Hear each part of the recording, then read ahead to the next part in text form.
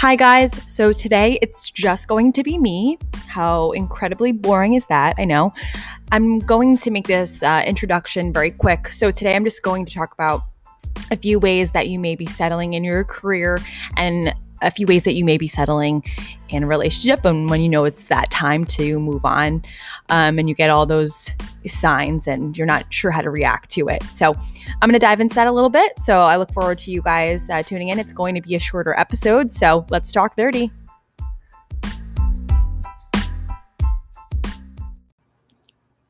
So I first want to dive into the signs in which you should tell your job to really kick rocks. It's just not sustainable anymore. You find yourself in a situation in which you're very exhausted. You're emotionally drained, physically, or even worse, it's so difficult for you to even show up to work. That's a clear sign that you need to maybe look outside the door. It might be for a number of reasons where you're completely unhappy, your manager, your culture, your unsupportive coworkers, a commute that is a complete and utter time sucker. But whatever the cause is, whatever that realization is, that professional development and that confidence can definitely build up over time. So it's very important for you to keep your momentum going in your career rather than getting stuck in a very bad situation. So I think one big thing is being underpaid, being systematically underpaid. That's one thing I just want to touch on really quick. I'm not going to dive into this too much, but if you feel like you're not being valued for the work you put in, and there's people in your, market or your field doing exactly what you're doing, and they're maybe making double what you're making or much more, whatever it is, you can leave or you can ask for that pay raise. Asking for that raise, that's a whole other can of worms, but I do think that, you should ask it the right way. There's so many different ways you could ask for it, but there's a couple things I have in mind, and feel free to reach out to me if you ever get to that point. I'm happy to talk about it a little bit. So there's many situations in which there are ways to change these factors, and transferring to a new department, picking up a new project, maybe just overall, you're well, actually, let me take a step back here and then asking for that raise, for example. But assuming you've tried to make the best of the situation and all those attempts have not been successful, don't feel bad about doing what you have to do to make yourself happy. I want to say this because I tell a lot of my friends this: you're never stuck in a job ever. You can leave. I will tell you this: I left a job once. In 2 to 3 weeks, I was looking for a new job. I made a completely terrible decision. I ended up looking for I think I was interviewing, literally in 2 weeks. I was like, oh my gosh, what did I just do? But I knew I wasn't stuck. I was just like, this is gonna suck. I'm gonna have to look for this new job. And while I'm working at this new company that I know I'm not going to stay at more than 3 months, I ended up actually getting fired from that job. It was so embarrassing to talk about this back then, but now I'm like, I throw the story around all the time now because it was such an amazing lesson I had to learn for myself. I had to figure out what was important to me, what my driving factors were, and that's something I do want to touch on at the end of this, these signs ultimately. So just get to the point where you need to make yourself happy. And if you feel like you're just being emotionally exhausted and drained out, it's definitely time to move on. But you're never stuck. You can leave unless you sign some type of intense contract. I don't know. You can look for a new job. It's just, you want to make sure you have that safety net, 3 to 6 months if you decide to quit, because looking for a job can be a full-time job. So it is very difficult for you to look for a new job while you're working. I do understand that, especially making that time to interview. 100% can work. You have to just time manage yourself. So if you don't have that safety net, just manage that time, do it professionally, and it will all work out, I promise. So another thing is, it is not furthering your professional development. This is so important, guys. I know a lot of people are just okay with getting a paycheck, but I feel like if it's not helping you gain your skills, experiences, and knowledge and training that will help you further your career, I think it's time to move on. You don't want to find yourself in a situation in which you're really falling behind in your professional development. It can definitely be hard to recognize when you're in this situation, but it's typically, very accompanied by a feeling of unmet potential, maybe being quote unquote stuck. So these are some things I think that you need to really dive into, that will contribute to your professional development. Gain new skills and network. save money so that you can make further investments in yourself, something I'm working on. It's a word of advice and I need to work on it. Invest in your career, invest in yourself directly, really paying for your education or your professional development. This can be training, certification, conferences. Certifications, by the way, go a long way. It's something I also need to dive into a little bit more. I've been talking about doing specific certifications for a little bit, but just in general, it's easy, quick steps like trainings, networking, events, and jumping into webinars. I think this is a great time to use if you have the time throughout the day. Have the time to explore other job duties, organizations, fields, build the relationships with, people that are very influential within and outside of your organization. People who might be in a position to help you get promoted or find another job when it's that time's right. Find intellectual stimulation in your work. You want to find something that makes you happy, right? Take those risks so that you have the chance to fail and succeed. And learn from those experiences. I just want to tell you this. I read this off of an article and I took note of it. So overall, again, I'm going to repeat that.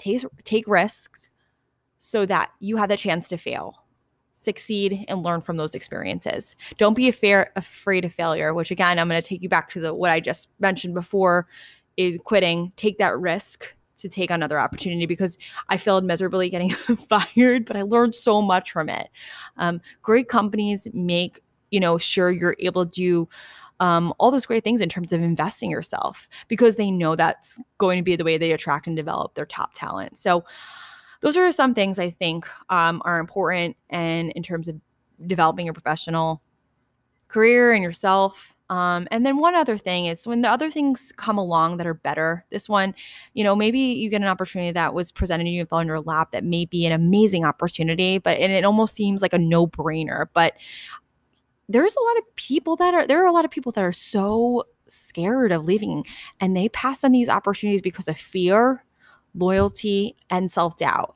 But at the end of the day, I think you have to remember you do not owe your company more than you owe yourself in furthering your development and your growth and your happiness. So if you've been presented with this amazing opportunity and a way for career development, responsibility, again, that happiness, unless you're causing some type of uproar and some catastrophic failure at your current employer, go for that job. So obviously these situations are really hard. As I mentioned earlier, is figuring out those driving factors is really, really important.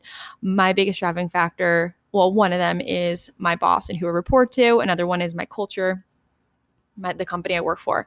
So your boss can make life a living hell for you or can make your life easier. So I just think figuring that out is so important. Doing your research, really diving in, asking for references of people who used to work at the company you're interviewing for or currently do work there. Glassdoor, one of my favorites. Check it out. So at the end of the day, you want to make yourself happy. Go for it. Don't be afraid. Take those risks.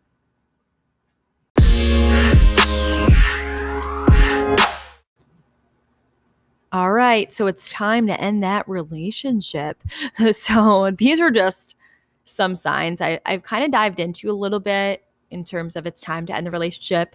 So I think a few of them I do want to touch on because there are obviously a lot of signs that we all get that maybe we're no longer in paradise anymore. The big one is you realize you have different values, right? You no longer make plans with him or her in mind. I do think that's a big one. And these are some things that maybe are more based on my experience. Just want to touch on that.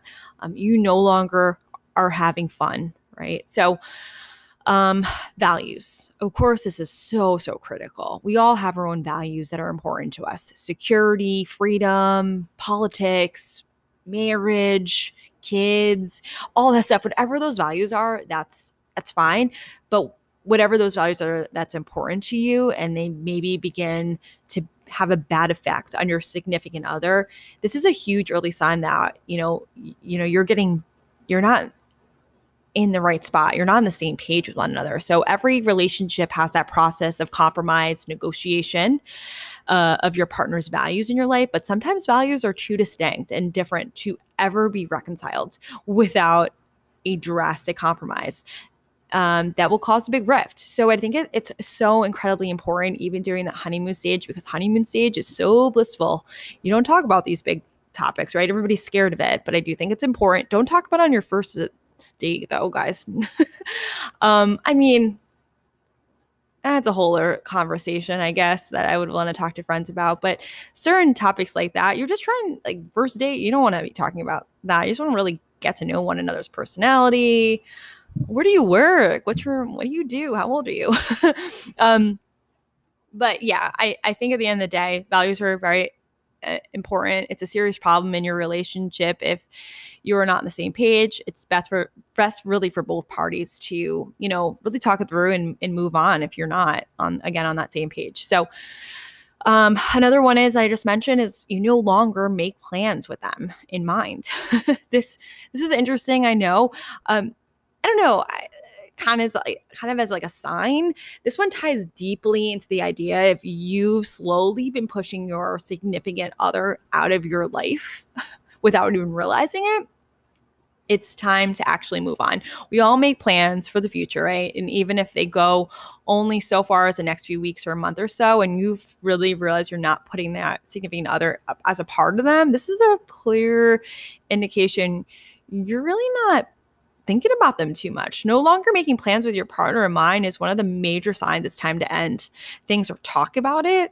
If you're not making plans with them in mind, he's or she is no longer a big part of what you hold dear, right? So I do think obviously talking it through a little bit more and combing out those issues. So there's something maybe you're not realizing. Now you're no longer happy. And you're no longer having fun. Relationships should be so fun. I have a friend that just got married, and she's said to me, I mean, they've been together, I don't know how long, maybe 4 or 5 years. And she said to me that they're still in honeymoon stage. And I look up to that so much. That's so incredibly important. They have so much fun together. Relationships are supposed to be fun. They're supposed to be fun for so long. It's not just supposed to be honeymoon stage, guys. It's supposed to be for so long. And this is something that I hold so important to me in my relationship is finding fun for one another. We were just talking about traveling in the future. I'm making him part of like my journey, and every journey I have, whether it's going to the grocery store, want him there with me. We have fun wherever we go. And if you're no longer in a fun, joyous relationship, I know we all have our tough days, right? But if you're no longer, where majority of the time when you're with that person, it's no longer fun. You're going to find yourself in a rough spot. I feel like in the future with them. Days have maybe become dull, and I don't know. Yeah, we feel like, yes, we're growing up and things should not be as fun. We need to do this and this. But I think that being responsible, and you obviously need to be, but you should be able to cut loose too. Have both the best worlds. And if you've grown tired of the relationship, you've got to realize life is really way too short to be with someone who doesn't appreciate the same sort of fun you have. And if you've had this discussion more than, really enough times without gaining any compromise or leeway, and maybe they're a life sucker, I think it's time to move on. So, hey guys, no expert. This is just really based on some experience and some stuff that I just want to touch on. And the biggest one out of all of those three is just your values and how incredibly important. So I'm going to tap out here. I hope you all have a great rest of your week.